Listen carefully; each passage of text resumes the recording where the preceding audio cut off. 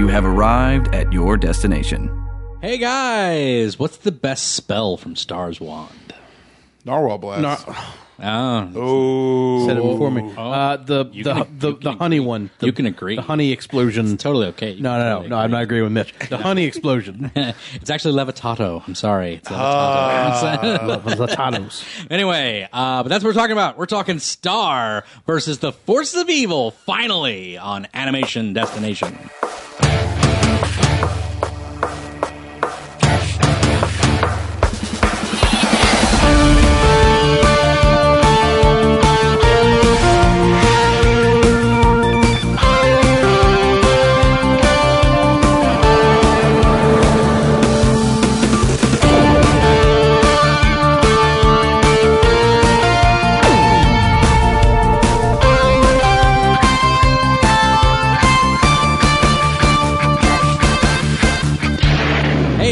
Animation Destination Podcast, an animation celebration podcast. I'm your host, resident cartoon junkie Brendan Jones, and I'm here with Hunter Allen. Hello. And Mitch Harmon. Yo. And we are talking Star versus the Forces of Evil, a Disney XD original channel show that sort of premiered when this podcast debuted. Mm-hmm. I want to say it was like episode 3 I talked about. It wasn't too far behind. It was way back there where they finally premiered the new like opening and everything, and yes, and it's Disney's answer to Steven Universe. It really is. Like I would imagine they were both in development at the same time. Yeah. Like it was like 2014 was Steven, 2013 was Steven. Sounds right. 2014 I think was Star. So it was like they were in development. Like, unless they had people spying. It's like that Doom Patrol X-Men thing. Yeah. You know? It's like who stole who? I don't know. They premiered in the same freaking week. Yeah. So it's like, there's not enough time to rip that off and make a whole brand new thing.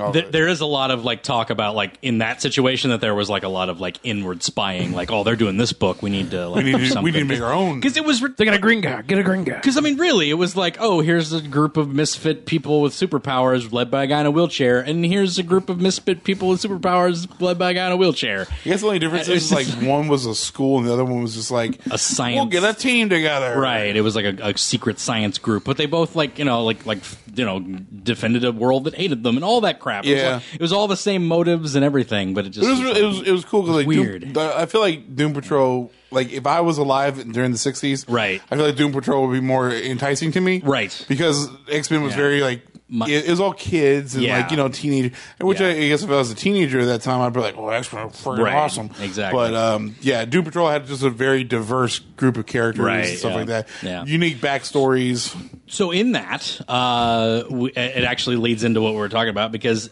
there is a lot of parallels between Steven Universe and Star that are hard to kind of, get away from. Mm-hmm. But they're two different shows entirely. Feel and tone, I would say they're very different.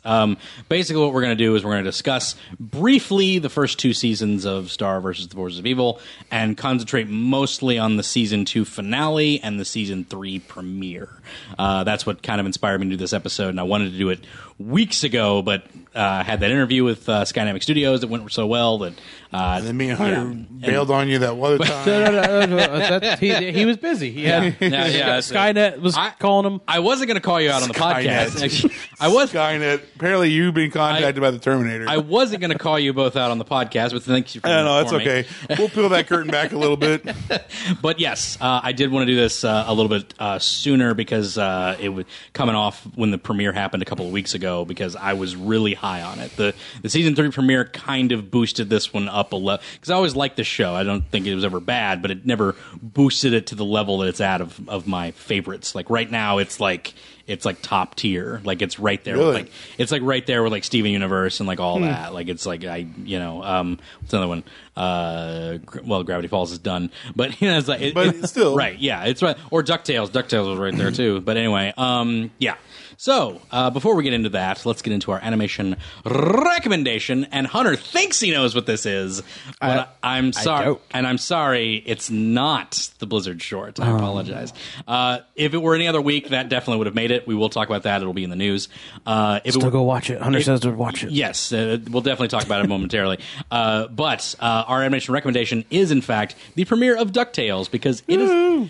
Thank you. Sorry. Because I got to do it every time someone says it's fine. Because it is is available on Disney XD's YouTube channel. Oh, cool. For viewing for anybody in the North America.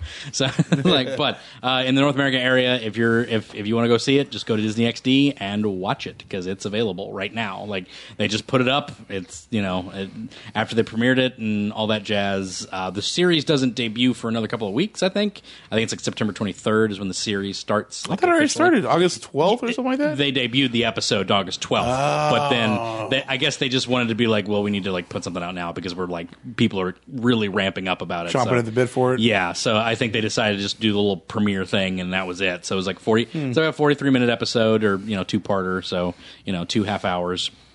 And they just put the whole thing up on their YouTube channel, and I guess just because they had to wait for the actual premiere to happen on the 23rd. So yeah, a lot of good shows on Disney XD right now. But the DuckTales short. Or the DuckTales premiere was fantastic. It was, we were actually watching it in the shop on Monday, was it? Yep. It was everything it needed to be. It was new. It was old. It was nostalgic. It was enticing. It was innovative. It's just so weird to hear Scrooge McDuck without that guy's voice. Yes, without George Young's voice, it is very hard to hear. But I think David Tennant does a phenomenal job of filling the role, and it was like the perfect casting when they launched that, because it was just like, well, it's going to be like harshly criticized because it's not George Young. Yeah. So it's got to be something people are going to really gravitate towards, and like they were just like, oh yeah, that's definitely it. So, like, they just nailed it. It was amazing the way they did it, but.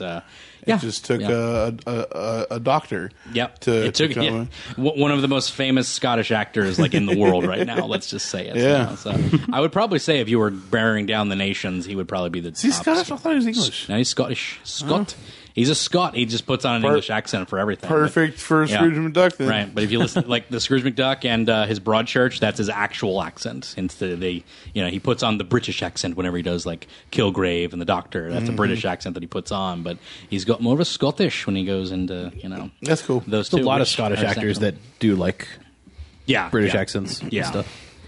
Yep, it's true. It's true. But yeah, I'm sorry, Alan Young, not George Young. I apologize. Alan Young. I was thinking I got that wrong. Alan Young, yes. But yes, David Tennant took over for Alan Young, and he does a phenomenal job. But yeah, it's really good. All the reinventions of the characters are phenomenal. The fact that Huey, Dewey, and Louie actually have characters, and they're not just one lumped in thing. It's not like three of the same character. Right, yeah. And someone actually, because they actually put it out that their birth order. They actually put out their birth order because I guess that was somebody was like really hyped about that or something. I don't know. Who came first? It's like the Zelda chronology. Is like, does anyone really care? Can they just be game? Can't they just be games? But no. It's the order in which people say it: Huey, Dewey, and Louie. So Huey's oldest, Dewey's middle child, Louie's. So what is that? Red, green, blue? Red, green. No, red, blue, green. Red, blue, green. Okay. Red, blue, green. And so they're. But what I think is funny is that someone pointed out that their personalities sort of match that order, because Huey's kind of like the responsible one, and he's like the junior woodchuck, like responsible kid, and then you have the middle child who's like just kind of troublesome and getting away with everything and blah blah, or and like just kind of excited and trying to stand out from everybody else. And then Louie's like the lazy, he gets away with stuff, like the mischievous one, the young one. So it's kind of funny, but the fact that they all have their own personalities is nice, because. You said the order of oldest to youngest was red, blue, green. Yes, Huey, Dewey, Louie. Yes. That's the same order for Alvin and the Chipmunks, too.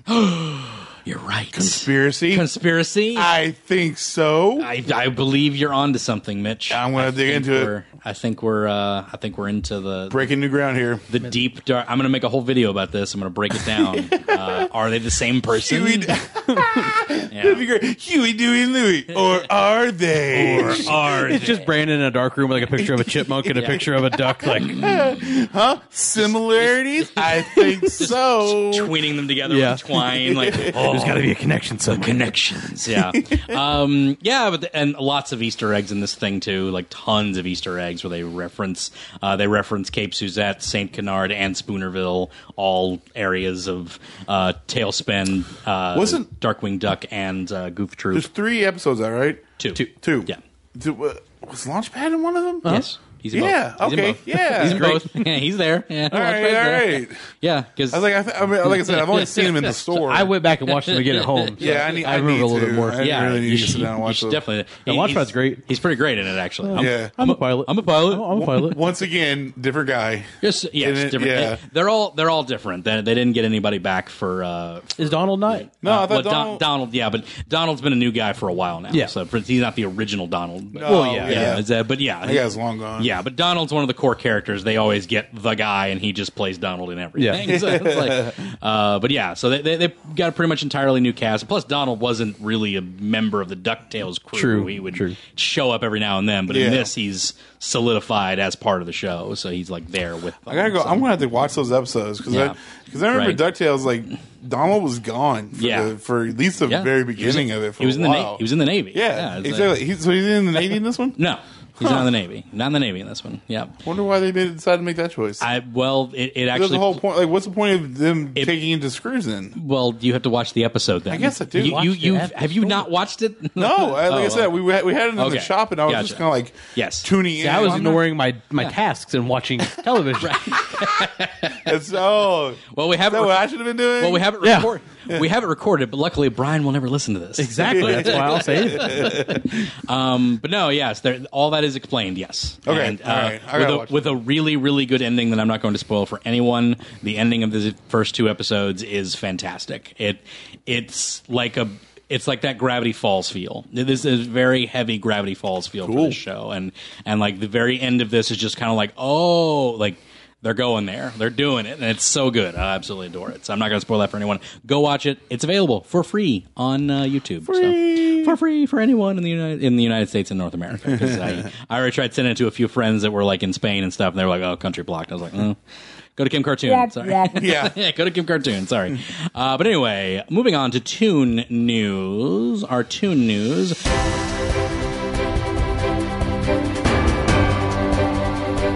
Overwatch. There it is. Has some great ones. Both of these almost made it to the animation recommendation. Were it any other week, they would have made it. Yeah. Because they're phenomenal.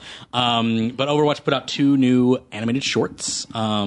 For I don't know, just because they wanted to. I don't know. They do it every now and then, right? Every now and then, Blizzard's just like, we want to satiate people with these awesome cartoons. That for specifically, this was for Gamescom. Yeah, this was for Gamescom. Yes, and they were releasing a new escort map. Yeah, a new escort map called Junkertown, and that was the first one, which was a little cartoon short of Looney Tune-esque, very Roadrunner, Coyote style comedy of Junkrat and Roadhog. Yeah. And the guy that I want Mitch to cosplay as so hard. Roadhog? Yeah, Mitch, I will. I'd do it. You don't even have to ask. I will cosplay Overwatch with you. Yes. Oh, We really? don't have to go to a con. I'll just do it. We'll do the story. Right. You have to be May. Yeah. Okay. Just my favorite character. A male May. Maybe I won't, actually. Yeah, That'd right. be weird. Yeah. It'd be all right. You just did a male version, Yeah.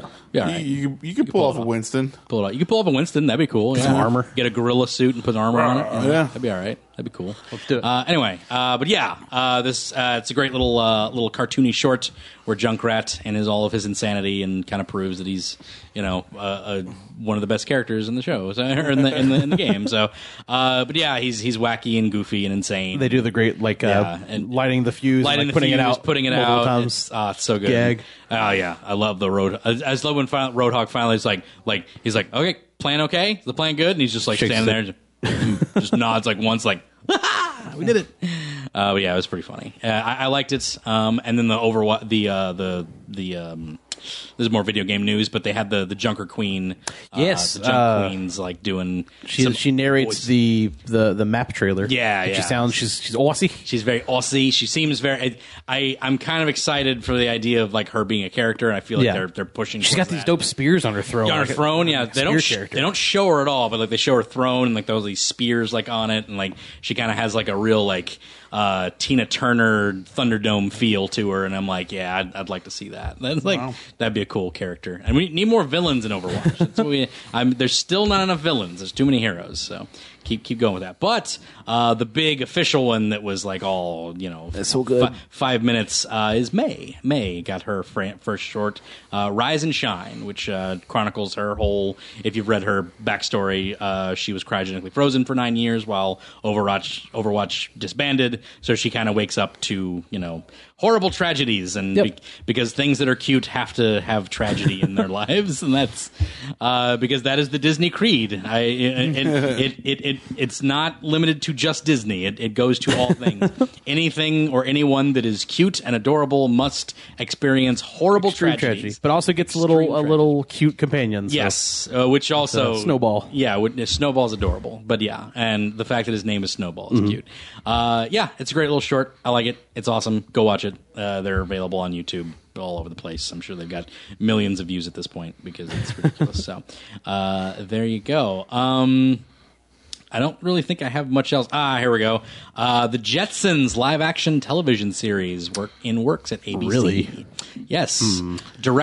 Produced by Robert Zemeckis. Back to the Future fame. I think we were actually talking about this on our podcast. Oh, really? You said live-action, right? Yes. Live-action. And is Rosie... Is there something different about her? Possibly. I didn't read the full article on it yet.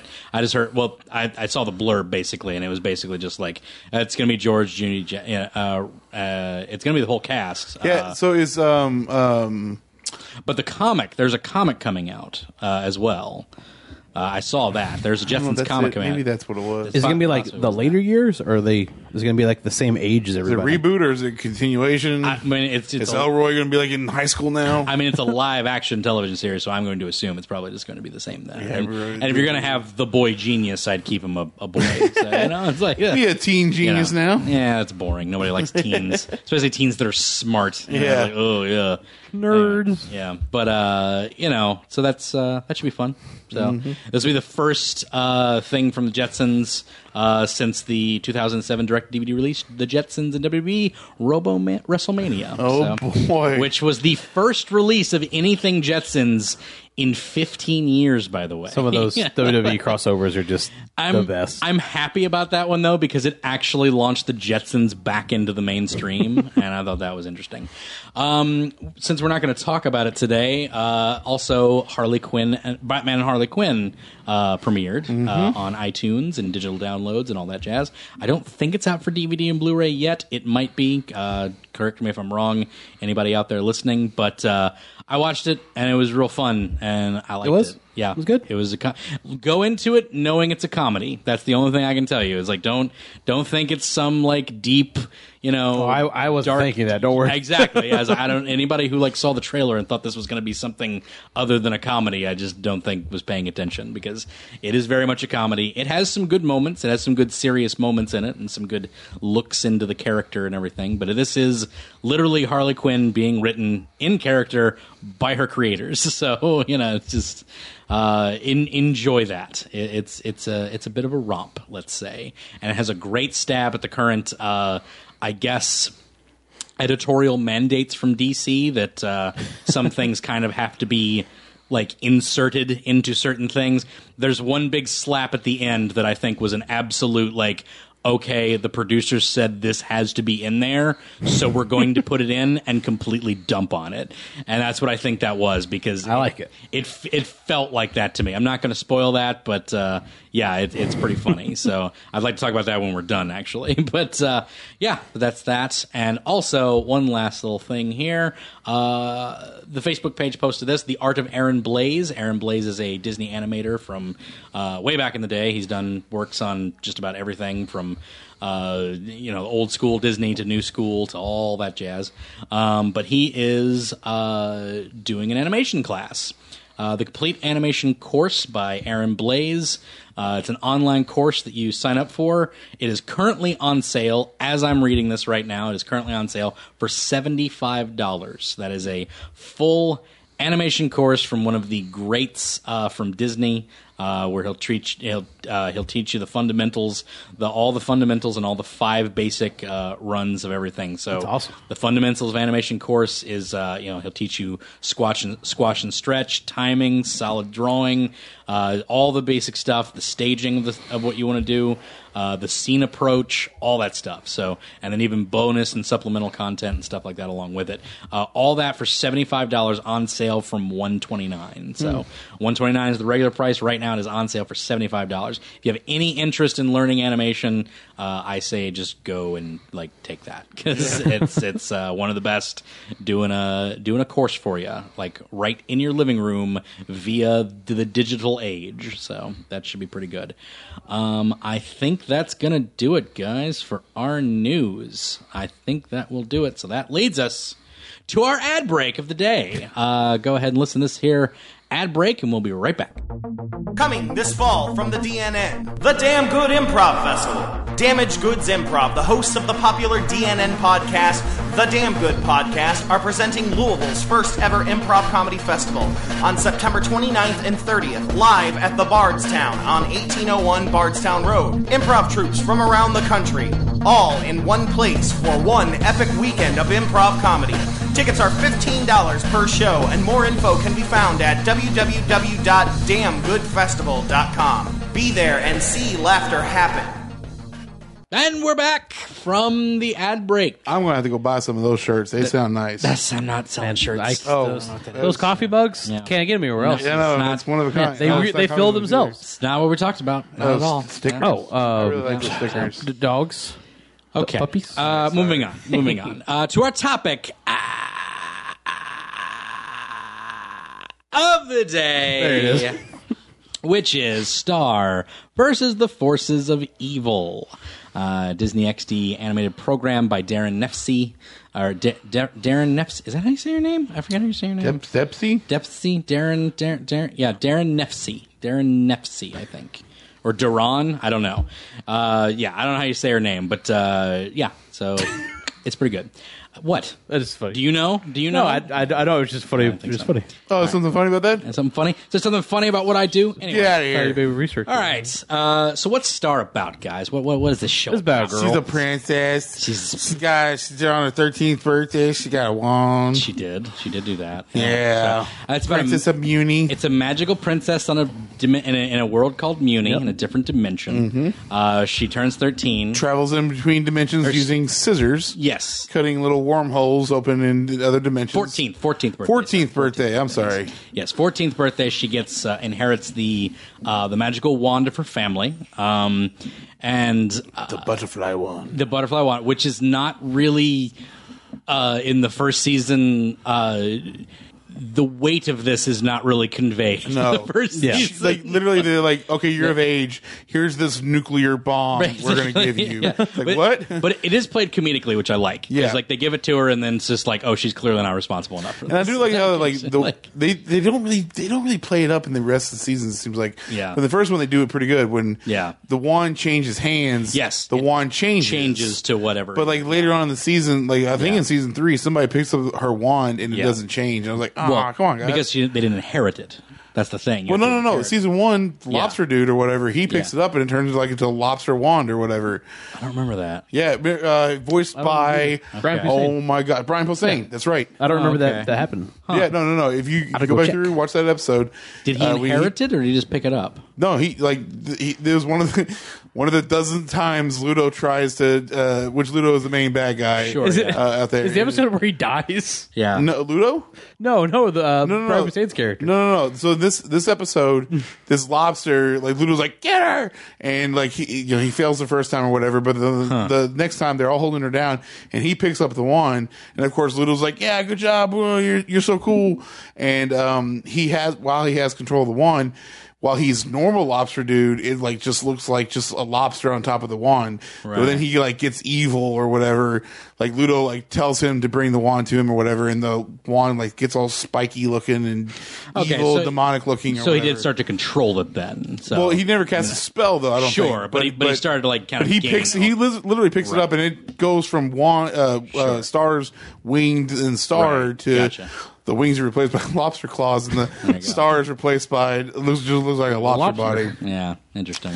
Yeah, well, I didn't know that. I really liked. I was saying I really liked that in the first one. Yeah. Even Ludo, when I think I want to say one time he does pick it up or something, and it turns like evil looking or whatever. Right. But I just thought that was a really cool adaptation for this literal nuclear bomb that everyone's out to get a hold of. Yeah. But yeah, so then basically she like can't it's like you can't hack this, so you need to go somewhere else to train so you can't destroy everything else. Thanks for moving. Yeah. For the first one I was like, oh, I think you can hear that. But anyway, so they go to send her to Earth, which is a backwater dimension to them or something that's like, yeah, she can blow whatever she wants there, then it's not going to matter. Yeah. Or something, I don't know. But they basically just send her to Earth to do that, and they just sort of have a bunch of adventures on Earth because she meets her friend Marco. That's where she lives. At Diaz family. The Diaz family, Marco Diaz, and just has a bunch of romps in season 1. Really, there's not a whole lot that there is one. I mean, the ending episode has a bit of weight to it. There's a plot point that occurs where this new villain shows up because Ludo's the guy that's trying to take the wand. He's like this really weird looking Kappa looking dude. He kind of has like a Kappa bowl, but it's just a bald spot. It's just a bald spot. Yeah. But he looks like a Kappa to me. Yeah, he looks bird, like the little bird turtle people. Like because he was always wearing like that skull hat or whatever, right, or helmet, and then eventually he comes off and he does. He has a little bald spot. Spot up there. But it looks like a little like cup, but he does have like a bird's beak or something. Right, like that. Yeah, but it's a Muni creature. He's whatever. He's a monster. He's a monster, and he's trying to get the wand the whole time. He's played by Alan Tudyk. He's played by Alan Tudyk of Firefly Flame fame, because I think he just will always have a job at Disney. I don't know, I don't know. He has such great voices. Like I don't know who he impressed at Disney, but they love him. They love having him on everything. He's been on literally, I think, every animated film since. I want to say before Wreck-It Ralph. Because Frozen. Since Frozen, I think he's been in every single one. I think he's been in every major animated Disney release since Frozen.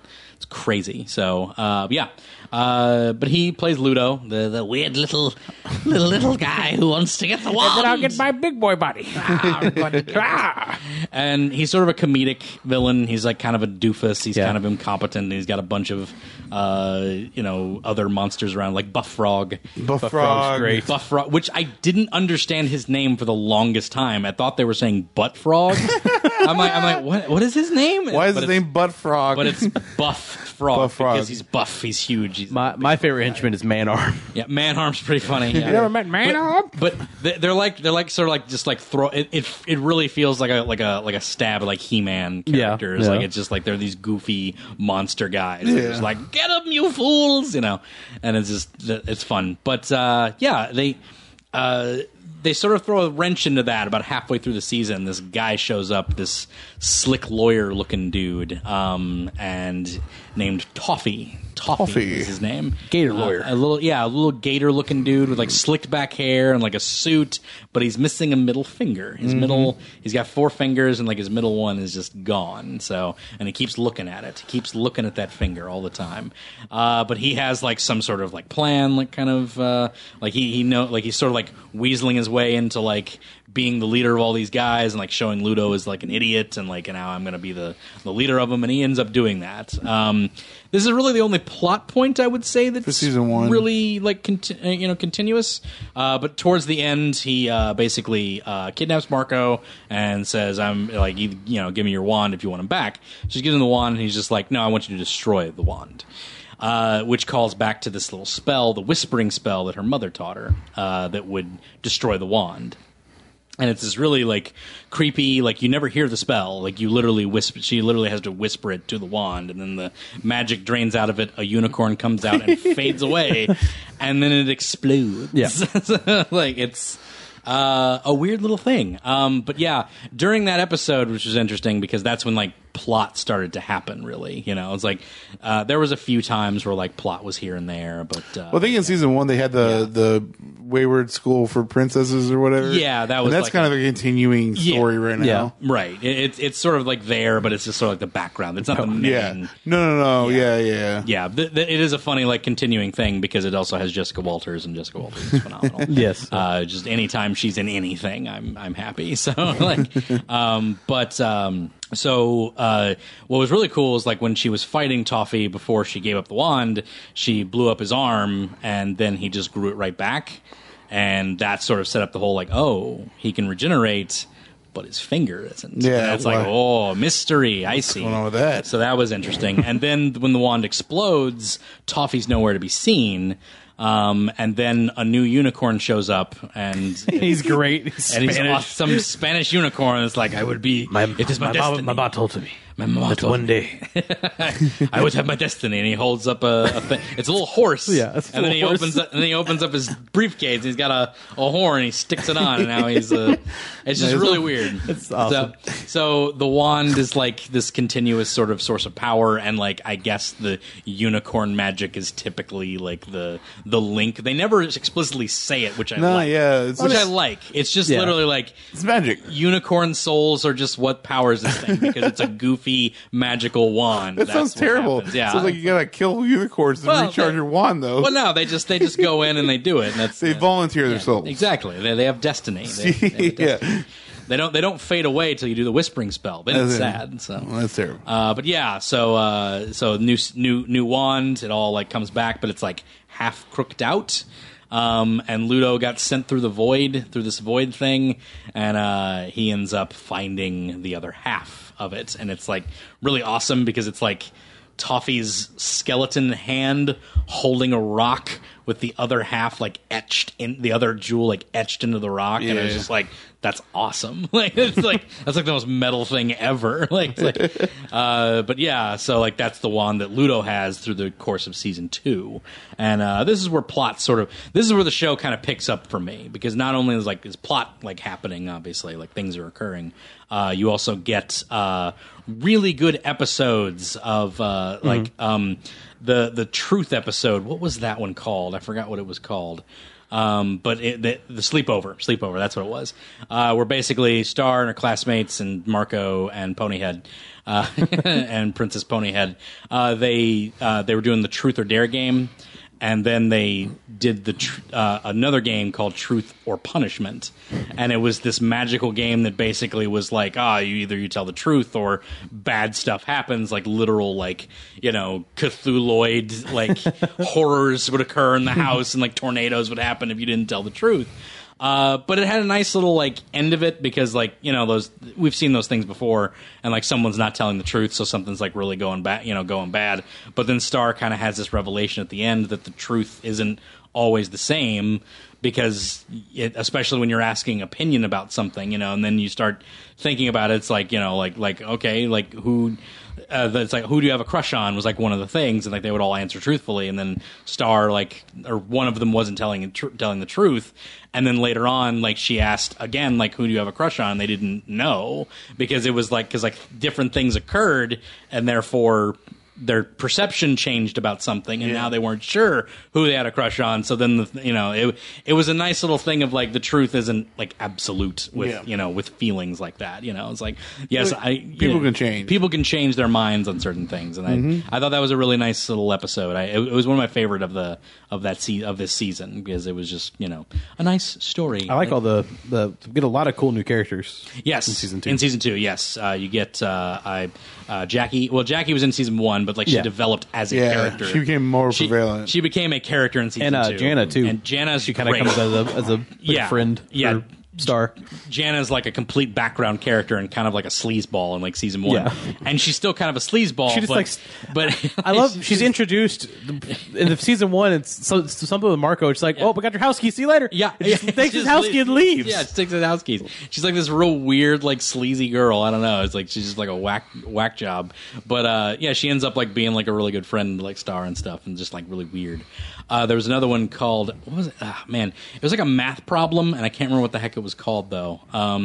But Star was trying to figure out a math problem in class, and she kept going through different like realities as this was happening, because like it was just another like trial, because in this one she's like sort of like being tested on her magic and on her wand. Like her mother actually commissions the High Commission, I think is what they're called. High Commission. I thought it was High Council, but it's High Commission. I think it's High Commission, and then they basically have to like test her.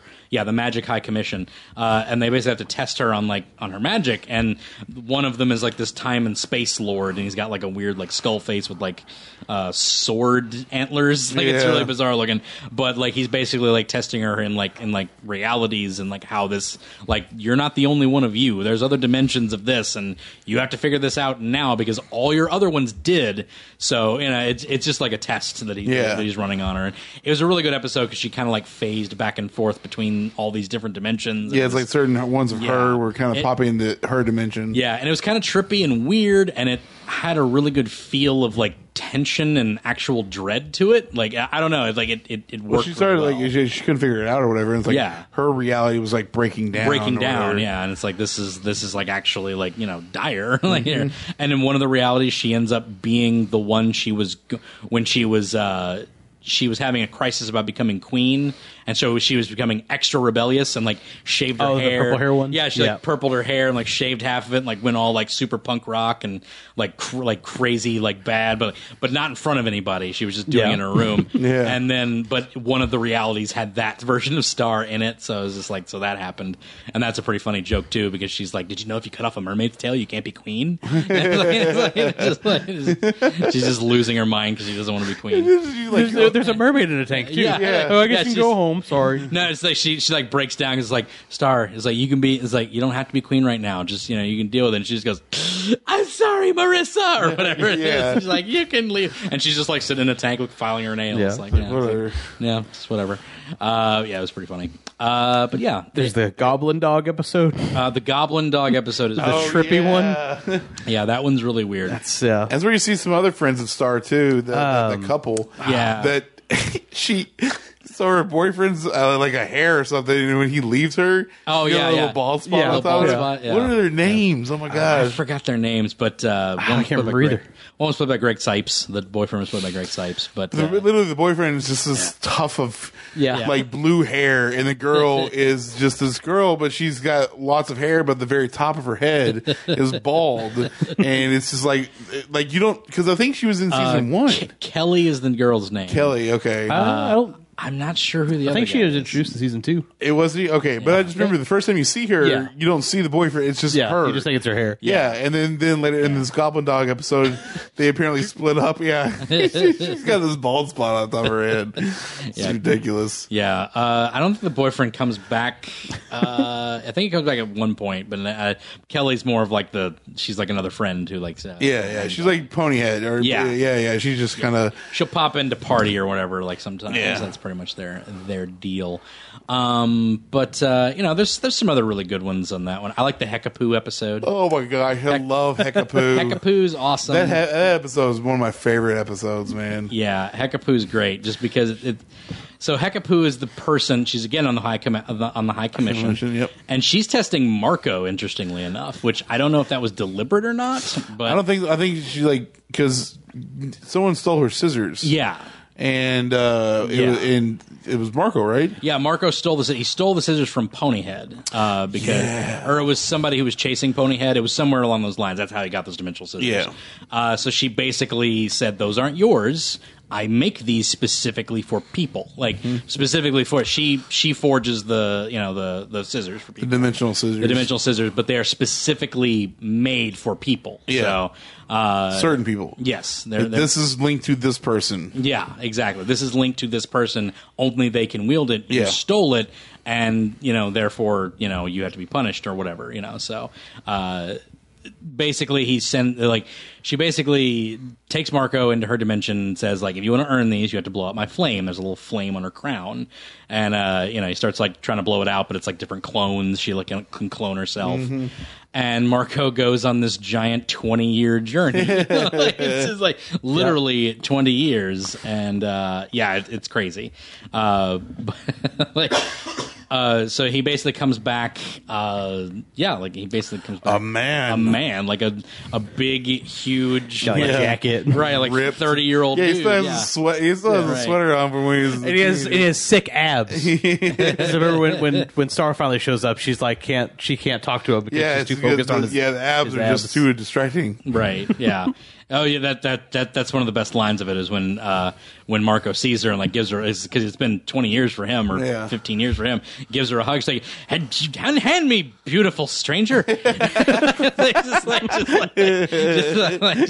it's like whoa. Yeah, like, hello. It's actually really messed up when you think about it. Like, I mean, it's he just, spent 16 years, right. Yeah. Exactly. just doing stuff, and now he's just back in his kid body. It was interesting because, like it was a nice way to power him up, because he's always just been like the karate boy sidekick or whatever. But in this, like he actually like had to learn like magical things and like not learn magic, but like learn how magical stuff works and learn how to fight it and like learn to sword fight. So like, and he doesn't forget any of that. Like he doesn't, but his body reverts back to 16-year-old Marco, and it's just like, oh crap. Or 14-year-old Marco. 16 years. That's the number of years that he was 30 going around. in He was 30 when he went around. Yeah, when he came back around. So It's like the hyperbolic time chamber. Exactly. And so then, it was great. But it was cool because, like, Hekapu was like, she was just... H-Poo. She was just testing him, basically. And, like, that whole thing was just so he could earn his scissors. You know? So he earned a pair of scissors. But in real time, he'd only been gone for, like, 10 minutes. Yeah. So in that dimension, it ran, like, a completely different timeline. I think next to, I forget his name, the Crystal Snake guy. Yeah, Crystal Snake. Next to him, she's my favorite member of the commission. Yeah, he's pretty funny. Yeah. I was like, he's just an idiot. The snakes are talking. The snakes are always talking about, shut up, guys. Oh, I gotta freeze them. But it's So I like how they introduce all these like higher end magic people, and they don't really say they're connected at all, like at any point until they all like meet in like the High Commission area. Well, also one good thing about this, or one thing I do like about Star versus the Force of Evil, they introduce all these different like things. Like one that you meet Father Time, and he is just this simple man who likes mud, and it's somebody big. Who is it? I can't remember. I have no idea. It's not Jack Black. It's some. Oh no, it's definitely not Jack Black. But regardless, he's just this guy who just Jim Gaffigan. Gaffigan. Oh, that's right. I love it. I remember being a comedian. It was Jim Gaffigan. Yeah. But he's he stops because Star casts a spell to stop time, and then time doesn't start back up, and so they try to figure out, and turns out I think they actually go to Glossaric, and Glossaric's like, you gotta get, which Glossaric, if you guys don't know, Star has a magical spell book that's been passed down been passed down generation to generation in butterflies, right? And instead of having a glossary, they have this magical book elf that named Glossaric, who's voiced by Jeffrey Tambor. Jeffrey Tambor, and he is the best character. I think he is the most fitting role. Yes, like that character could not be played by any other. Yeah, absolutely. Jeffrey Tambor is pretty spot on for that one. Yeah, Glossaric's great. Yeah, no, absolutely. But Glossary tells them they got to get Father Time to be back on the wheel, and this is whole ordeal. But Glossaric is a character who is just, and even in season 3, he's still so great. I just love it. He's funny and goofy and kind of random, but I like the way he kind of Yoda's it. He really does. He does. He totally does. It's so goofy, but it's just like a Star. You're a skimmer, not a dipper. We need you to dip down. Dip down. Scrape the sides. Scrape the sides. He loves pudding. Pudding's pudding's his deal. Did you know Michael C. Hall played Toffee?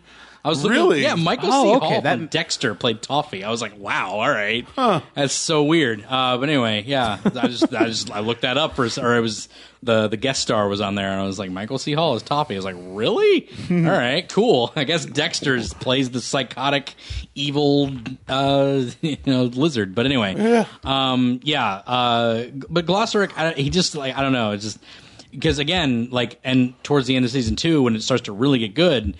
Glossaric gets stolen by Ludo, and Ludo. But no, so he gets stolen by Ludo, and he starts teaching Ludo because he has part of the wand, and it's like, oh, you do. You can learn from me. So he's literally neutral. He's like entirely. He's not. He's not. I mean, it's whoever owns the wand. Yeah. He's going to give lessons to, and Ludo owns half of the wands. Like, it's really creepy and weird. And Star sees. Yeah. He gets. Well, that was another part of it because like she does the location spell. And that's when you start to see like Star's like ability is like stronger and stronger. As like she uses the location spell to find him, and it's like, Star, I can't go anywhere. He like, I have to teach him. He owns half the wand, so I'm going to talk to him. And then she starts like reaching for him. It's like, that's not how the location spell works, Star. And she starts piercing through the location spell, like, and actually teleporting through. And he's like, oh, and he's just kind of like watching, like, oh, okay, like interesting. This is new. Like, so it's like that's how powerful like she really is. And and then they had that one episode where the little cute cat comes to test her ability. Which is great. Like Muni's like top scored or whatever, magic teacher. Whatever it is. Like Barry she scrutinizes everything, and it's like kind of played for comedy the whole time. She's just sitting there smiling the whole time, and then like it's basically like, well, you failed, and like at the end of it, and then she's kind of like starts to break down. And it's just like, all right, you want to know why you failed, and just starts breaking down everything. Then she eventually like ends up giving her the apple, like grows a whole tree, and like hands her the apple, which is all she has to do. Yeah, and then she goes, yeah, okay, you pass, and then like just leaves. And then she goes to talk to Queen Moon, which is Star's mother, and she's basically like, yeah, she's way past your level. I have never seen anyone this strong since Queen Eclipsa, which is the first time we've heard that. And it's like, oh, wait, what? Or no, it wasn't the first time. It was the second time, I think. But Queen Eclipsa is the basically the evil queen. And evil! And that's the coolest part about Season 2 I really like, is when she goes into her own brain or goes into like her own mind or into the wand. I can't remember. She's going to like some like little like inner quest thing, and she starts like running into herself, and like, but like she runs into like this room that's like all of the queens, and like everything they're known for: Moon the Undaunted, Eclipsa the Awakened. I can't remember what they all were, but like they all had the different titles, and like her mom was Moon the Undaunted, and her painting was her like firing at Toffee and knocking off his finger. So it's like, oh, that's how Toffee lost his finger. But how come he can't grow it back? We don't know. So, but yeah, and so that's the first we learn of Queen Eclipsa, which is sort of this dark, mysterious queen that seems a little bit more on the dark side of everything. So, which I like, because it's like, yeah, like it's inherited, like that's the point, but not everyone is the same in this inheritance line. It's all, so like there's definitely bound to be like darker ends of people or whatever. I like how everybody has the different cheek marks. Hers are spades. There's spades, hearts. Hers are spades. Hers are spades. Spades. The evil queen is spades. Yeah. The moon is diamonds. And Star has Star's hearts. hearts. Yeah. So I was actually going to ask you, who's the clubs? We'll see clubs sometime. Yeah, I was wondering if it was going to be we'll see clubs sometimes. Moon's mother. Yeah, could be. But I don't think it is. Yeah, I don't think she has any harm or any marks on her cheeks. I think Eclipsa is her grandmother or great grandmother, one of the two. She's a butterfly. Yeah, she is a butterfly, but it's like, but she was like imprisoned, and like so Moon never met her until later. But yeah, she was. It's not her grandma though. Yeah, I don't think it is her grandma. It's definitely not her grandma, because in Season 3, the been Toffee 300 years. Well, I mean, are we going to start talking about Season 3 yet? Yeah, we can talk about it now. I was going to say Toffee. Spoilers, yeah. Toffee kills her mother, Moon's mother, yes. which would be Star's grandmother. I'm talking about Moon's grandmother. Okay, I'm talking about Moon's grandmother. They also said she's been in prison for like 300 years, so it's not. Yeah, that's true as well. Well, we don't know what the lifespan of a friend. That's true. That's true. Yeah. Also, but humans might live longer than humans. But if it is, I imagine that it's probably like an ancient queen. So, but but I like that they all had their titles and like stuff like that. Let's go on to the finale where Toffee reveals his crazy evil plan. One before that, just before. Sure, go right ahead. Because I like the episode where it's kind of just like not a drama episode, but it's like Marco and Jackie and Star at the concert. Oh yeah. And but like that did blossoms there. Everybody's kissing, and then Jackie and Marco kiss. Yeah, and yeah. Star leaves and like blows a billboard up with like corrupted magic. Yeah, and that kind of starts to play in the whole corrupted. Yes, absolutely. aspect. Well, yeah, it has that, like, yeah, she has power, but is she going to use it properly? That's the whole thing. So you get that aspect of like it can be used for good or for evil. Period. But then, moving on to the season finale of 2, Toffee unveils his big plan. Toffee's been inside the wand the whole time, which is creepy and odd. Yeah. It does. I like the fact that they don't really explain anything, and a lot of the things are visual.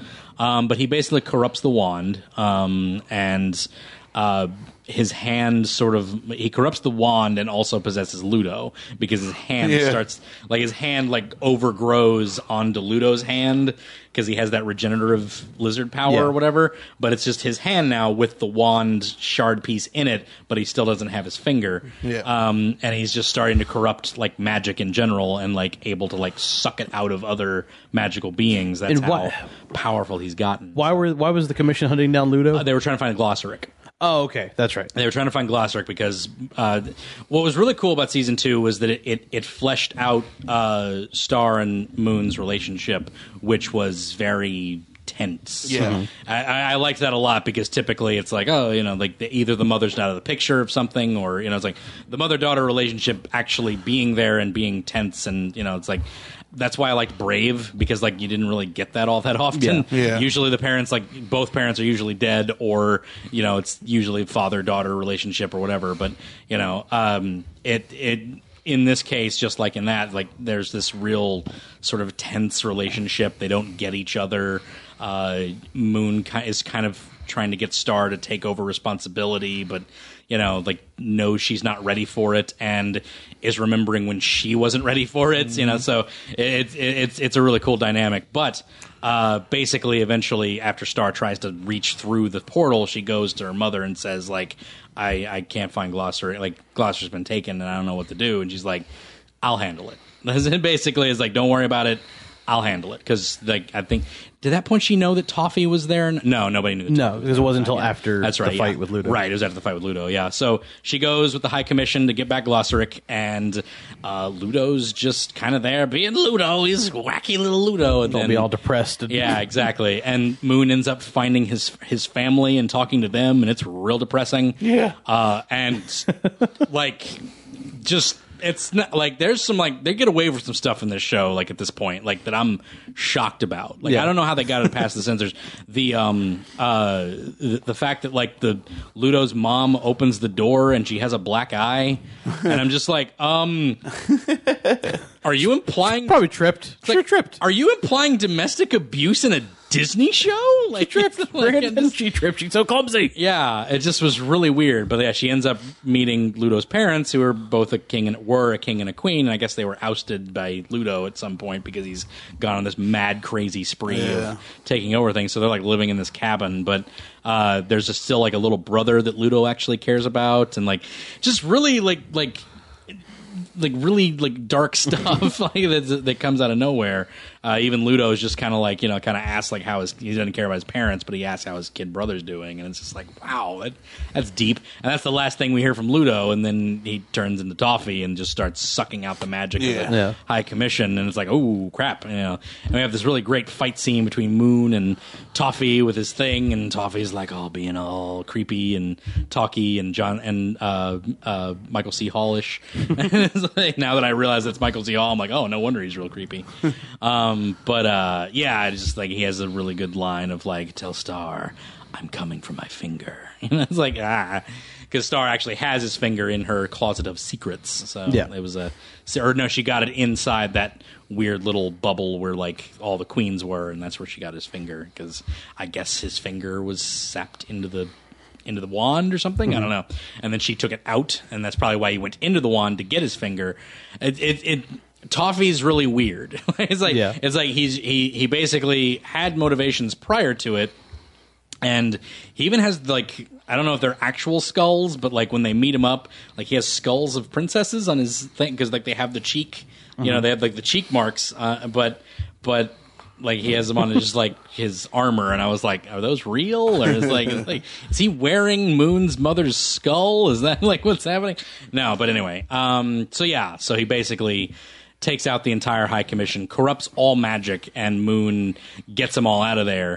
And I forget his name, the goat guy. The Chancellor. The Chancellor. I think he's just called the Chancellor. Yeah, they just called the Chancellor, Sacrifices himself to return the magic to the return other three. And then, right, and he just poofs into dust, which is like, whoa. Yeah, it's like, but she scoops his ashes up and puts it in his horn. Puts it in a horn, yeah. So I'm guessing they can bring him back somehow. Yeah, he can be rejuvenated, as can the rest of them, because like the time dude, the reality dude, like they pick up his skull. Like, it's all left is just his skull and antlers. So, so she basically takes them and goes to collect Star. Says, Star, we gotta go.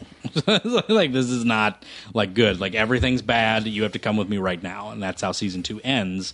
Is after Star like proclaims her love for Marco, like she has a crush on Marco. Mm-hmm. Then they have to just leave. So it's like, and they don't know when they're coming back. So, and it was really kind of sad because like her room that's like made up in, it just disappears. Like, I was just like, oh man, that's super sad. Like, 2 full seasons of being out there, right? And it's like super sad and like it's brutal. But that leads us into what I really have been wanting to talk about. I like the show again, and I think the season 2 premiere was great. But this is where the show just is. 3 is like one constant. It is. Thing. It's just like the 7-parter Battle for Muni is what I'd really like to talk about, and that's probably what this is going to be titled. So we finally got to it. Sorry for the wait. But yeah, the Battle for Muni short or miniseries, which is what was done to open this whole thing up, is basically where this show goes from being a good show to one of my top shows. Mm-hmm. Like, I don't know what it is about this thing. I just think it really hits a lot of emotional highs. It's dark as can be. And like, I would say like just the season 2 premiere and this just got really dark. Like, it's like, I think it would a factor that contributes to this being such a great a fan favorite, I should say. Yeah, is because of world building. We have had this through two now into a 3rd season of building up what Muni and not just Muni, but all the different dimensions and these characters. You know, we have characters who were from season 1 that are still showing up in season 3. Right, that were basically background or minor characters, but they're still out there. Yeah, and like I said, or like you said, you had an introduction to the reality guy and the crystal guy and Hekapoo. Yeah, and then come to find out they're all part of this magical council and stuff like this. Exactly. And I really do think it contributes with the diving. It's not just Monster of the Week, even though that's what it basically was in the beginning. Mm-hmm. It was a Monster of the Week type of story, but now it's like there's layers to it. There's more to it than just that. Even the jesters and the mime, like they come back. Oh yeah, they're actual characters, and it's like they were around in season 1 and 2, and like they were just nothing, and now they're actually playing a role. Yeah, they actually have a reason to be there. It's like it's just pretty cool. So basically, it starts off with Star and Moon, just like basically trekking through like the swamps of Muni and like, trying to avoid Toffee at all costs. They're trying to get to the sanctuary. They're trying to get to a sanctuary to where Star will be safe, quote unquote. That's not what Moon's saying, but she's saying we have to get to them to revive the council or whatever, the commission, because they're all like have all their magic sucked out of them. And they're all floating. Yeah. And like as they're traveling in horse-drawn carriage, or I should say war horse-drawn carriage. Yes. Moon asks Star to look to check on them, and she looks like they're still there floating, and she looks at Hekapoo, and Hekapoo's got like a bird's nest in her hair, and she's like, looks like Hekapoo's gonna be an auntie. I love that. It's like there's this serious moment where your life is in danger, and she's like, looks like Hekapoo's gonna be an auntie. Star doesn't take a whole lot of things seriously. No, not at all. That's what I like about her.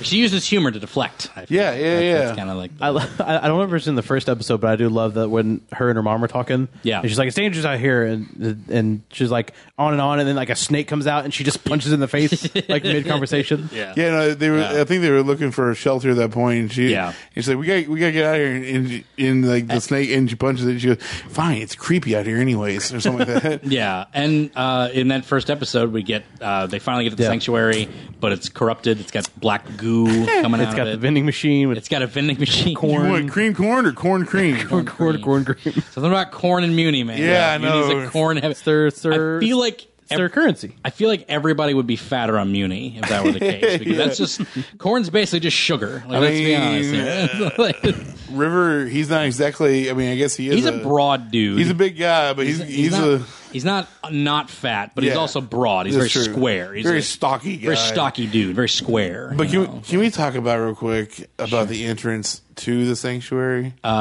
Sure. Do you remember that? I can't remember what that was. Very quick, and I just love it so much. Though, What was it? Yeah. So they reach the shoreline. Yeah. After retrieving the high commission. Yeah. And they reach the shoreline. And they look over, there's this alligator. Yeah. And Yes. Star's like, oh, what is he, the gatekeeper? Yeah. And then Moon's like, no, he's the gate. Yeah. Or the door or whatever. And she gets down on all fours. She goes, wah! Wah! And then Croc goes, wah! And Star's like, she's lost her marbles. Lost her mind. Yeah, she's crazy. But I just love how That's Moon's like, right. wah! Wah! I forgot about that. That's great. But at the, I don't know. That tickled me. I watched it again last night, and I still laughed at it. It's so great. but as they got to the sanctuary and all the bubbling crude comes up instead of like the gold magic. That was Yeah. So that's the well's been tainted as well. Right, yeah. All of magic has been tainted by something in the wand. It's toffee. And as we like when basically it's just like we have to stay here. It's like the only safe place. Blah blah blah. And Star is just like, no, I'm not just going to stay here. Like, why are you so like? And then she lets loose, and they actually use the word "kill," which threw me off because like it's a Disney Channel. Yeah, and they use it a bunch, right? Like Toffee killed my mother, and it's like, oh, all right, like which was I thought you said Grandma went to grandma farm. The grandma to farm. play with the other grandmas. Yeah, like to play with other grandmas.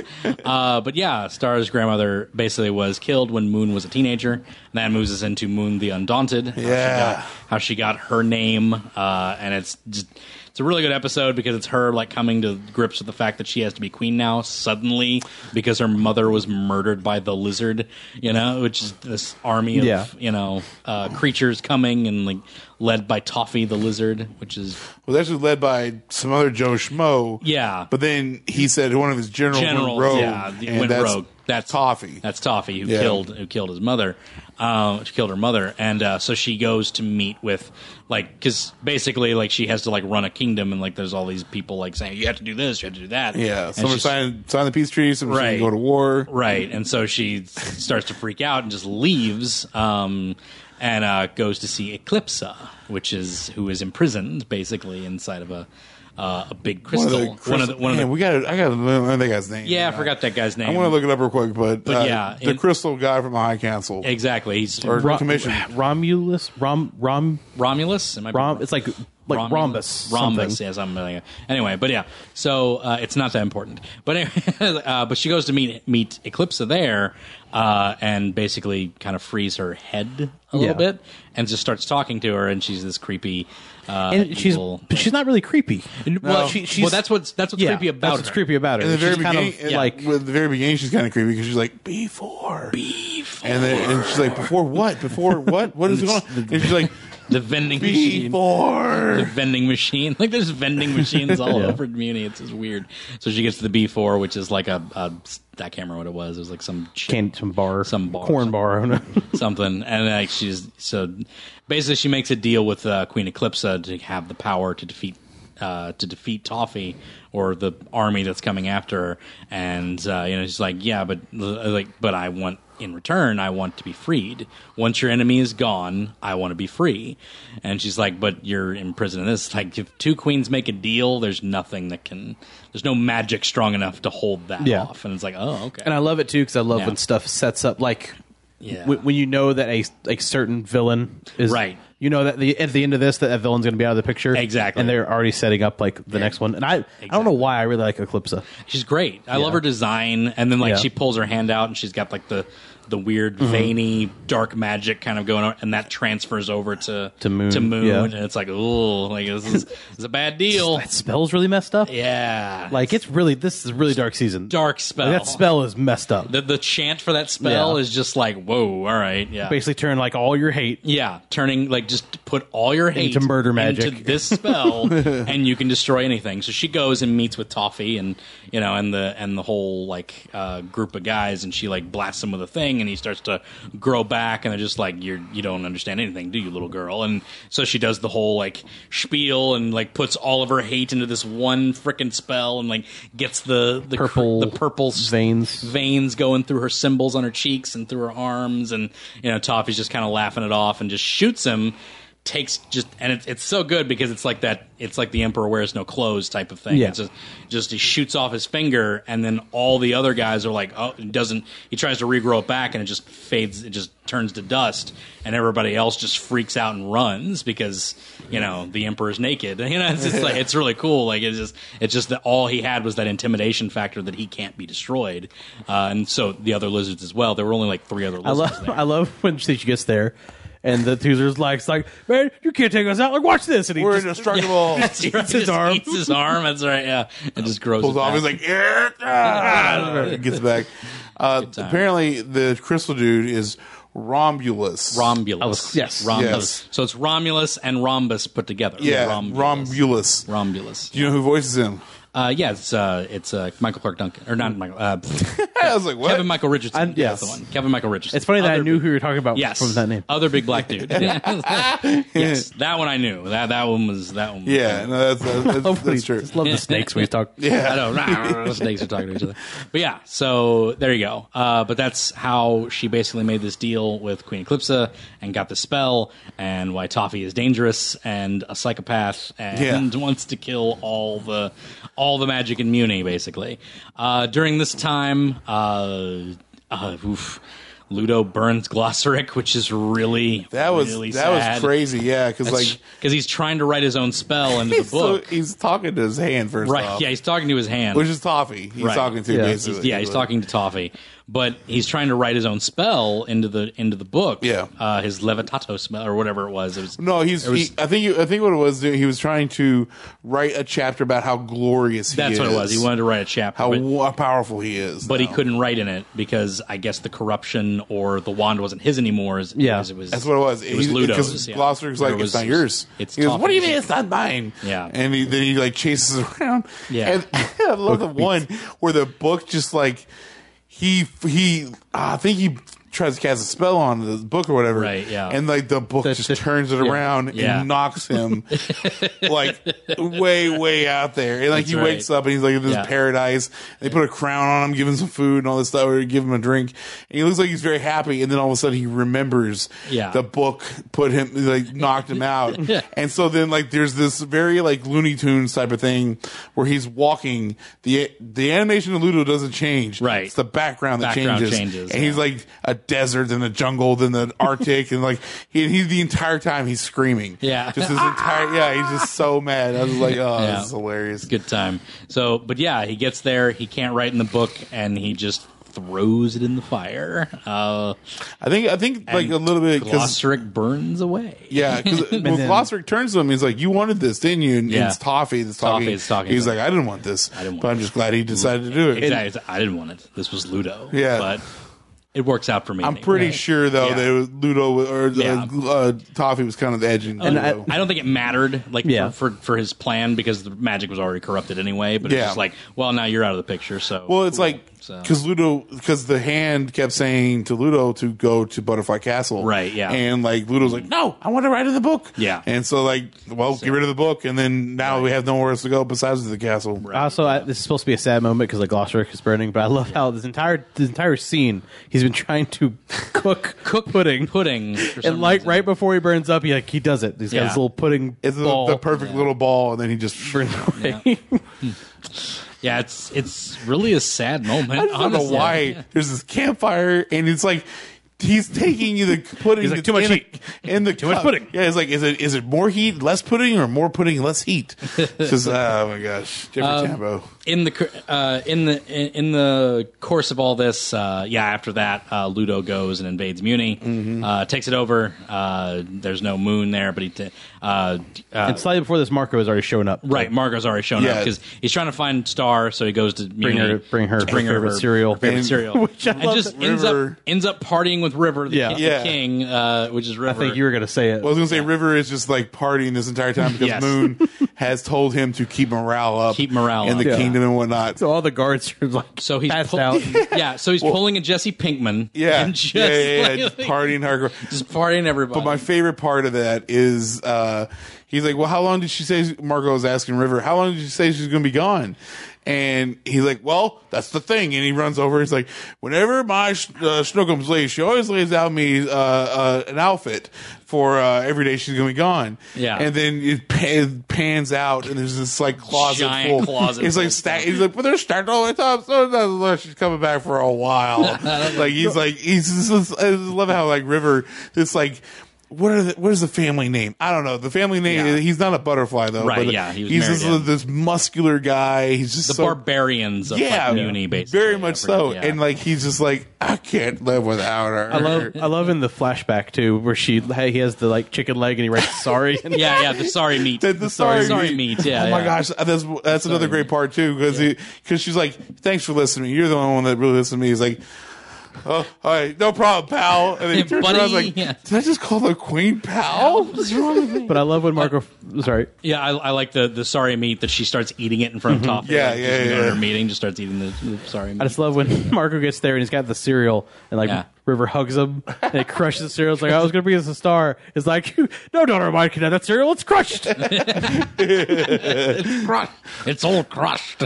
Oh, stop! There we go. I love River. River's great. River is one of my favorite characters. He's pretty great. But as that's happening, Star and Moon decide to keep moving because they leave the High Commission inside the thing that maybe they can start reviving them once the magic is uncorrupted. But they meet up with Buff Frog in the swamp and his babies. Buff Frog and his babies. And his babies. But yeah, so and that's a cool one because then you start to like understand like the different prejudices between monsters and humans, where monsters think that humans eat monster babies, Yeah. and, Yeah. it's like- and humans think monsters eat human babies, and it's like none of it's true. It's all just propagated rumor, and that's why everybody's at war. So I like that wall started to get broken. I was down. like, oh, we're both parents. Yeah, exactly. That was funny. Yeah, it's like I really like the part. So like Star's like trying to, she wants to sneak away to go Right, take yeah, out Toffee. yeah. And she goes, Buff Frog, I need you to distract my mom so I can get away. He's like, you have plan? She goes, I have plan. She's like, you have plan, Star? And he goes, I have plan. Okay. And she's like, you need to distract my mom when she gets back. And then Moon's like, distract me from what? And he goes, oh. And then he lifts up his right. left He's like, man boob, this- his man boob, and it's got Ludo, and then underneath it says forever. He goes, I am ashamed. I'm sorry. Bad life choices. I did. It was another time. Bad And life I was like, what is going on here? that It was just, I don't know. For me, like at that moment, I was like, is this a kid show? it was super weird because I don't remember why, but I looked down during that scene, like at my phone, and when I looked back up, he's just lifting his man boob up. I was like, what is happening? from this. It was a different time. I am ashamed. Oh, and his baby's got arms. Buff Frog Yeah, baby's got arms right now, except for Katerina. Yep, But she Katerina. can talk. Who can talk. Katerina can talk. But she hasn't told her father yet. Yes. she's got buff legs. But Yeah, she got some yeah. beefy I know. legs. I know, like right? buff legs. She's, She has she good got to leg make day. up for not having arms, man. She got to hop everywhere now, you know? So basically, like Star or Moon and Buff Frog kind of team up because they understand that they're both parents. They're like, Star, you cannot leave, and like Yeah, well, they're playing the board game, and that's when they start talking about no, humans eat monster babies. Like, no, Right. monsters eat human babies, and she's like, you would never understand. It's like, you insulted me. My baby is on my life, and therefore, Star, you cannot leave. And she's made it almost to the door to Yeah, it's like, get Buff ready to Frog! escape. Yeah, like Buff Frog, dang it. Yeah, but it's a good time. But then the kids sneak her out, Katerina, and They get their own place where they can sneak out and party. party at the club. Yeah, party at the club. Yeah. But yeah, sneak her out, and she goes to the kingdom to beat up Ludo. Literally, just goes there to beat the crap out of him Yeah. and find out where. I love how she sneaks in. Oh yeah, with giant with rat costume, yeah. and just comes out of like the. Well, I love the hall.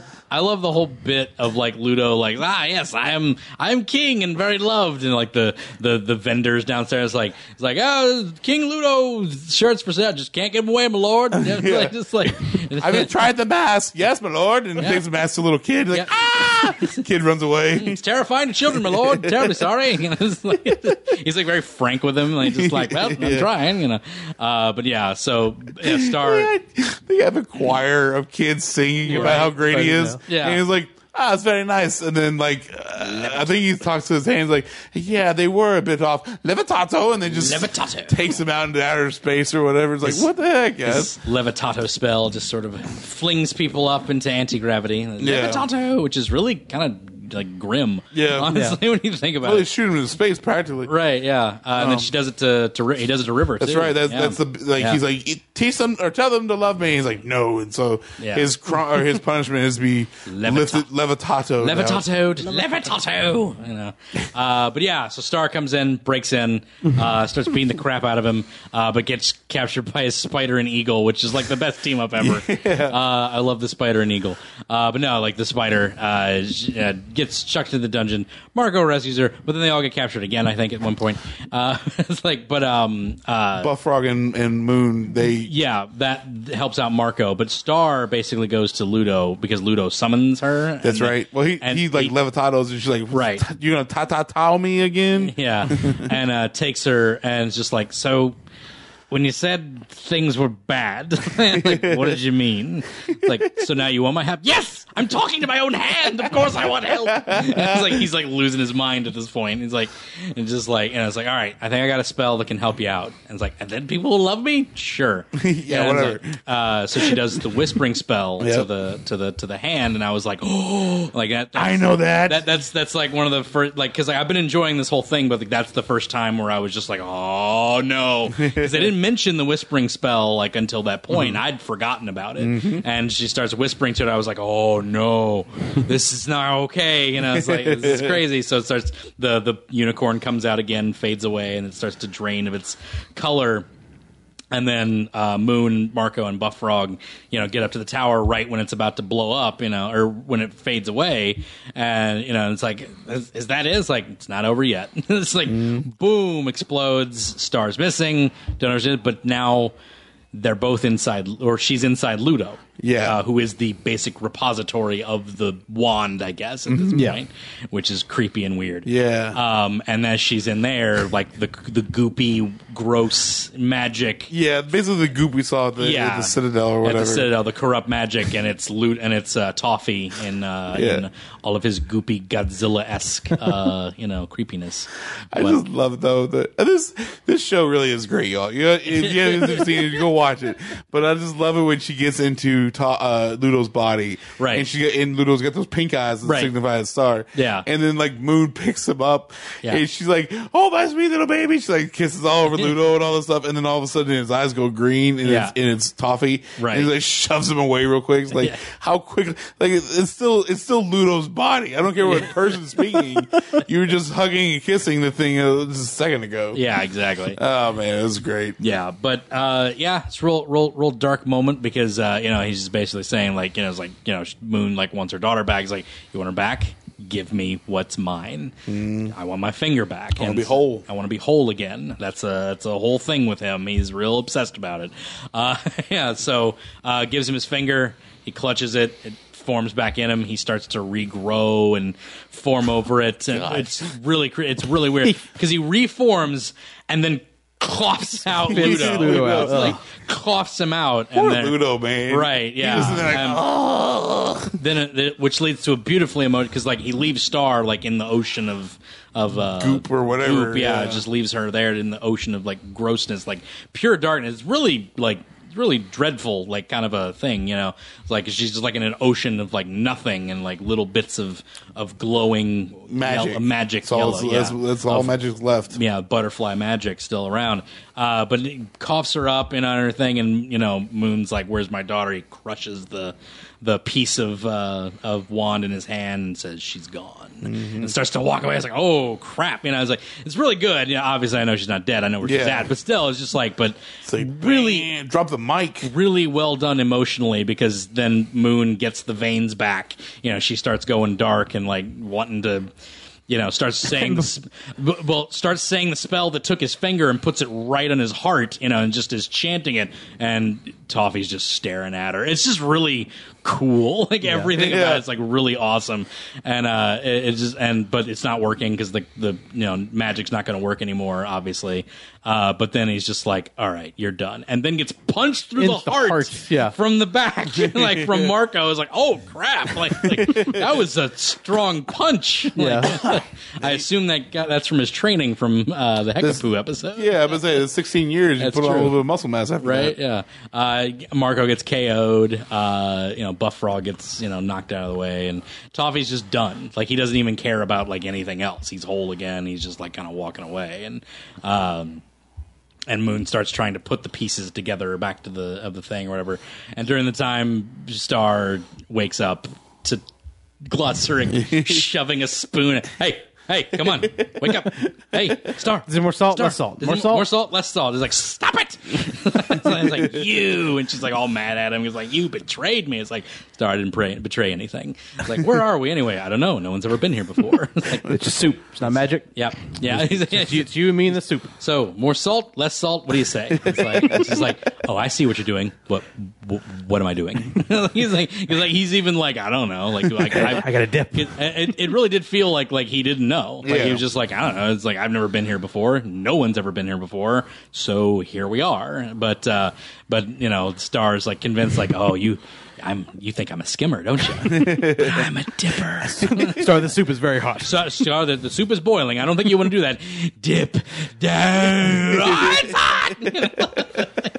Oh boy! And he just kind of like oh boy, just backs away. Grabs a little remnant of magic. Little remnant of magic inside the soup, and it grows into a little baby unicorn. Little unicorn fetus that just starts like growing, and it's like it's so weird. It's so weird. It's so weird. Oh my gosh. But that's a recurring thing. So she creates like a unicorn with her magic, and then that powers the thing, and then the goop in the sanctum goes away, and it starts being gold, and then the commission starts coming out, blossoming out of their little pods that they put them in, and it's such a good, like, it's classic old Sailor Moon, I was gonna say, magical girl. Earlier we talked about like comparisons between this Steven Universe, and one comparison I can say, at least from the creators, is they're both big anime. Sailor Moon fans, Big specifically. Sailor Moon fans, yes. Because this wasn't the first time they've done it, but like she has a Sailor Moon transformation, where she's whole body's glowing, doing clothes the thing, ribboning, and there's a character specifically made out like Sailor Moon, the old warrior, old warrior general. Chick. Yeah. She's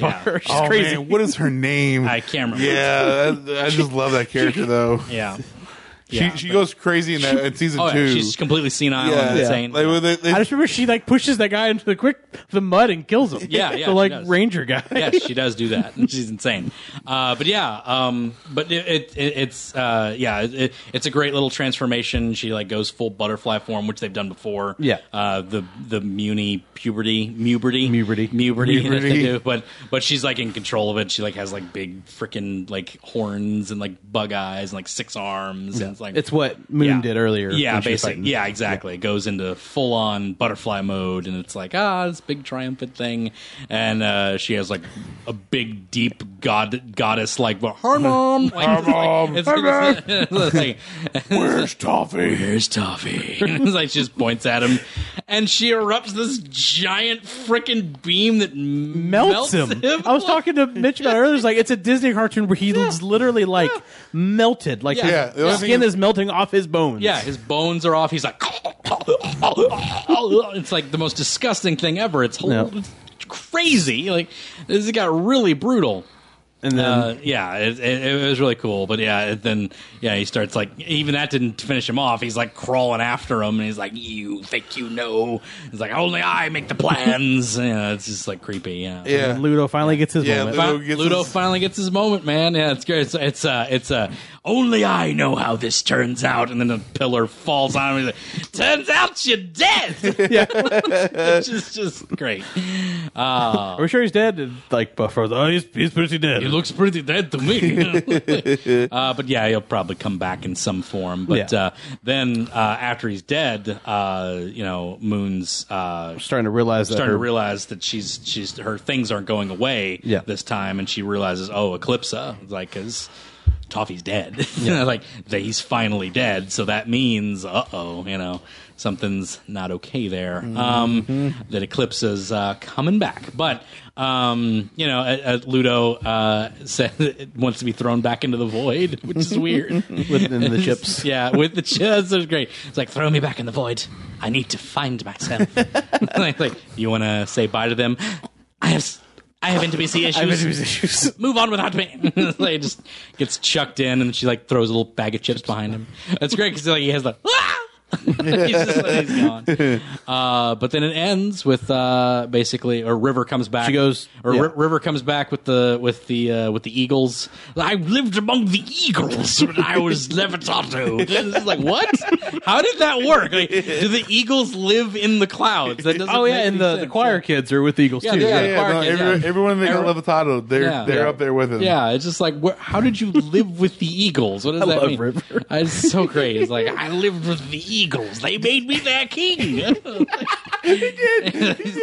that, didn't he? Yeah, it is. That's so great. So he's like, so where's Moon Pie at? Moon, which is a great, that's a great cutesy name for your wife. But so Moon, you see Moon go into Eclipse's crystal cell. Sorry, I just You all right there? remembered something that happened in the first episode. I've changed my mind, Mitch. I want you to cosplay as River. That's what I want you to I'll do it. cosplay. I will be the king of Muni. I don't care. Long curly blonde beard. I'll do it. I'm Just dye it. about maybe a fifth of the way for his actual beard. right? Yeah, a little bit longer to go there. Yeah. But no, I love it how like in the first episode they're still on the run or whatever. Right. And Moon is looking for like, what did your father pack you? And she's like, pulls out an ear corn. I can't wait to see you again. And then he pulls out another one. It's a fan. It's got him like laying down all sexy underwear. or whatever. Oh my god, River is a great character. I love his character. So Moon is going into Eclipse's cell at the end. No, you're fine. Just an aside. It's fine. So Moon goes into Eclipse's cell and looks at her and just kind of like breathes a sigh of relief. Okay. Like, okay. Still It's, there. it's ridiculous. Like, wow, it's like, how could she possibly break free? And she moves away, and you see a little crack. Mm-hmm. Just a little. That's all you get, and it's just like, oh man! And then you hear like the great new ending theme of the season. Which we forgot to mention that. fantastic, by the way. Yeah, very Sailor Moonish. Yes. She's a warrior princess. Very- blah, blah, blah, blah. Very Sailor Moon dubbish. It's like the dub of Sailor Moon. It's got like it has standing that on the theme. building, looking up. Yeah, it's all Hair's all blowing in the So wind. good. Which not to say the old one wasn't bad. It was very peppy and fun and all that stuff. But Is it the same singer? No, because the singer's the voice actress. What's her face on the first one? Oh, The first one was it was just the voice actor. That's true. It is. Yeah, I'm stupid. What's her name? She's on that show. Crap, I forget. The Middle. The Middle. Yeah, she's on The Middle. I forget her name, too. Yeah. who are we talking about? Star, the girl who plays Star. Oh, I got pulled up right over here. So Yeah. just give me 1 second. And I'll tell you Sure, real why quick. not? Doesn't sound like you have it pulled up. Doesn't You know what? I don't need to hear your lip on her. All right, but anyway, so yeah, Eden, sure. Sure. SHER. Sure. But yeah, it's a good show. That Star versus the Forces of Evil. Old Star Butterfly. Old Svertifly. Yeah, whatever. So. Even though we kind of glazed over the first 2 seasons, I mean, Yes. we talked a little bit about it. We talked a little bit about it, but I wanted to get to the meat because Yeah. that's the thing that really Season resonated 3 is with me. definitely where it's all at. Yeah. But there's some quality, like you didn't even talk about her teacher, Right. And like how The he turns her ogress. into, turns her into an ogre, and like Yeah. there's a couple of different reoccurring episodes with her. Like she tries to find love, and she finds love with one of Ludo's monsters. Yeah. In one of the episodes, and then he Yeah. stands her up or whatever, and she's like, "I'm so ugly, I can't believe it."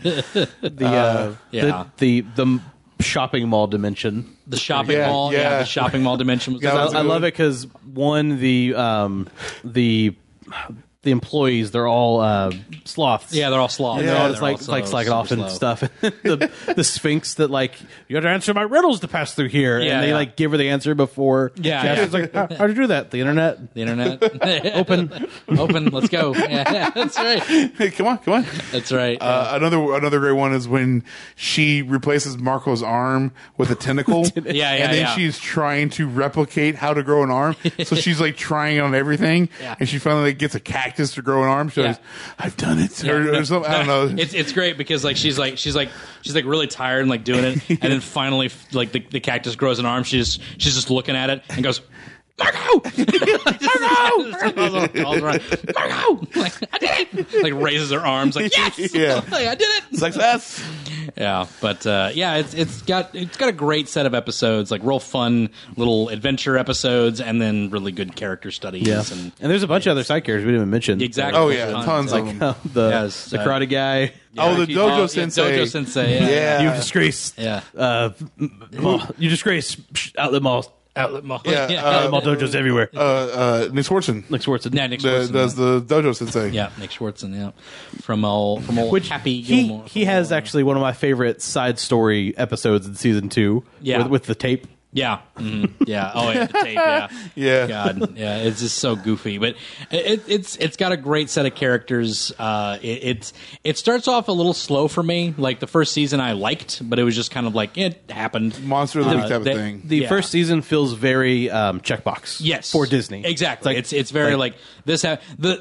The finale sort of takes some risks in that one because like Toffee's not like any typical villain, you know. Yeah. He's like kind of a little bit crazy.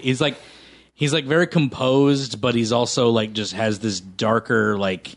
Wolf of Wall Street. Almost. Yeah, there's something deeper in him that you can tell like immediately off the Yeah. bat. Like there's something not there, and also he's played by Michael C. Hall, so that probably helps. But Well, also like yeah. from the get go, he's Or like when he- staring at that finger of his. Right, yeah, he's And, just like, staring the whole time. You don't even get that until like season 3. Right, yeah. What happened? What that's all about? Exactly. You know he wants his finger back, but why can't he grow it back? Yeah. Because you don't get any of that stuff until this finale. And I think that's probably why this premiere really resonated, because it started to answer a lot of things and started pushing things forward and showing that, like, yeah, these are all paying off now. It wasn't just like, oh, we talked about that, we're not going to talk about it again. Like we have a plan here.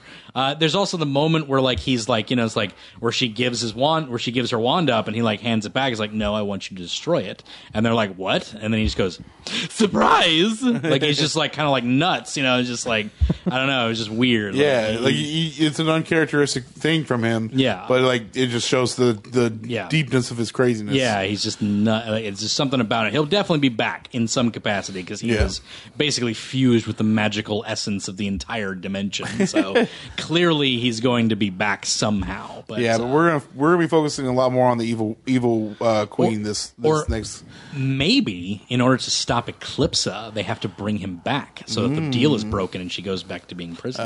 Oh, Maybe that's how that works. Yeah, it's like That's interesting. Yeah, maybe that's how that goes. Let's see Maybe how that goes.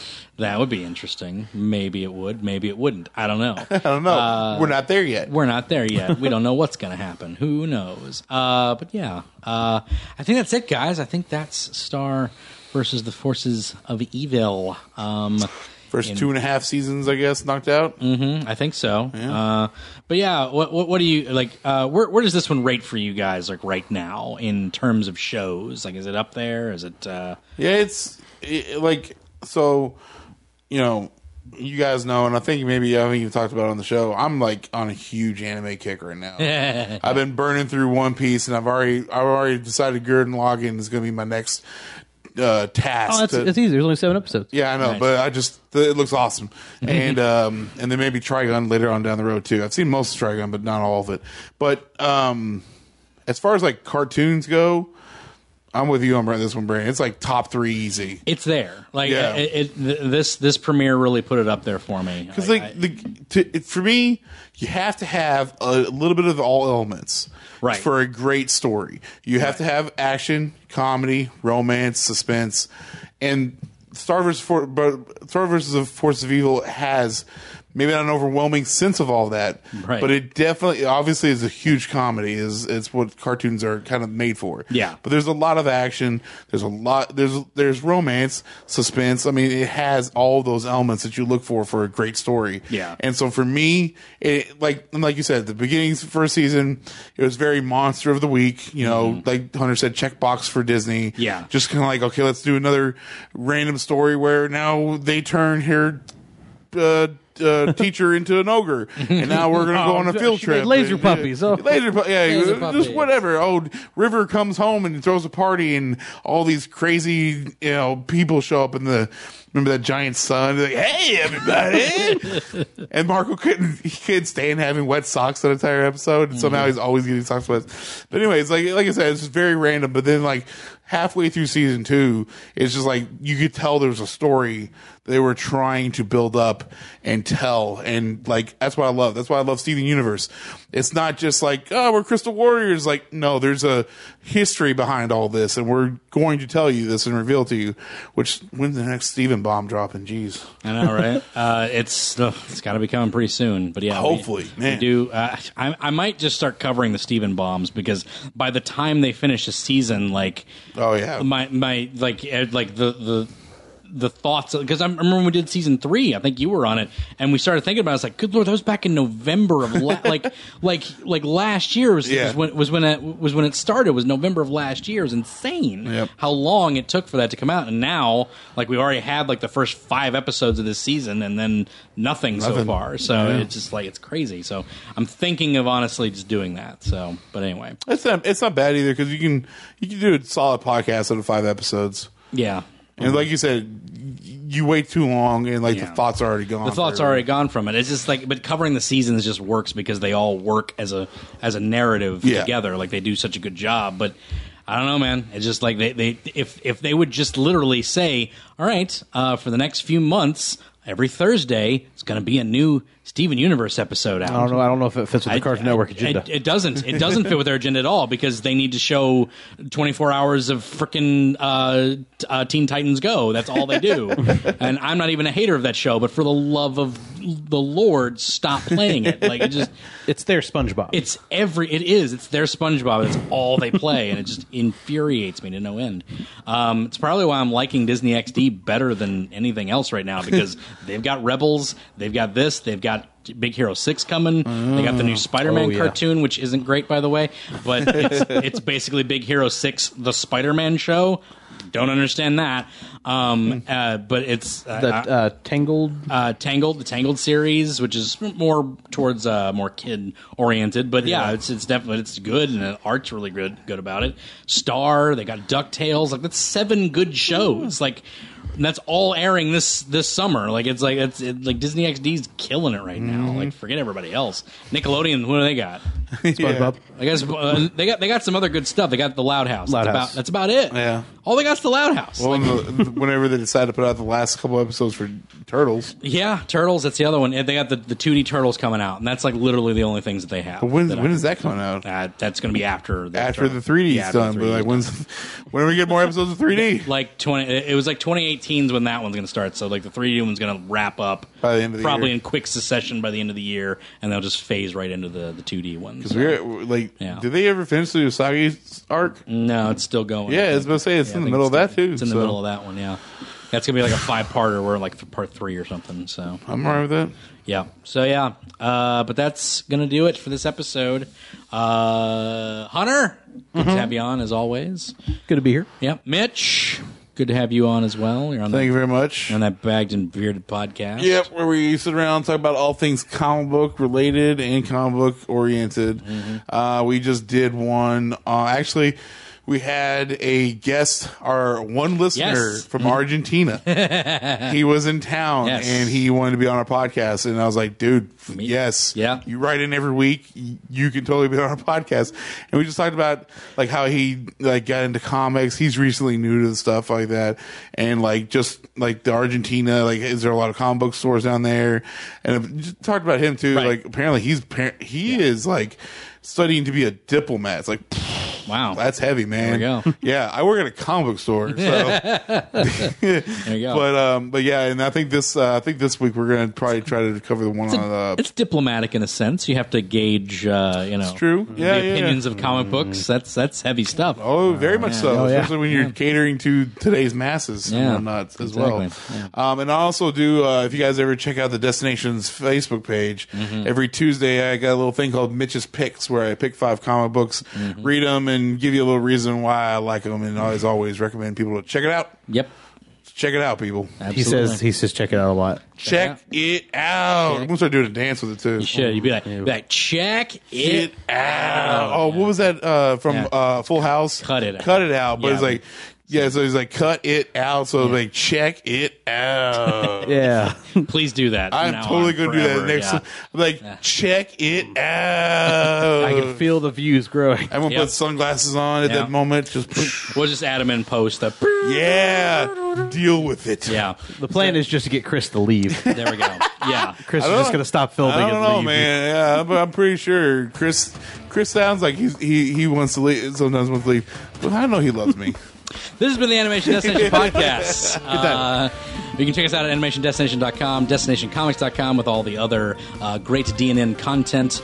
You can also check us out on Facebook at Animation Destination and Animation Pod at Animation Pod on Twitter. That's it for this week, guys. What's next week?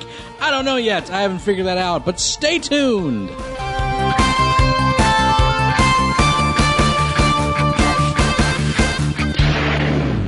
Thank you for listening, DNN.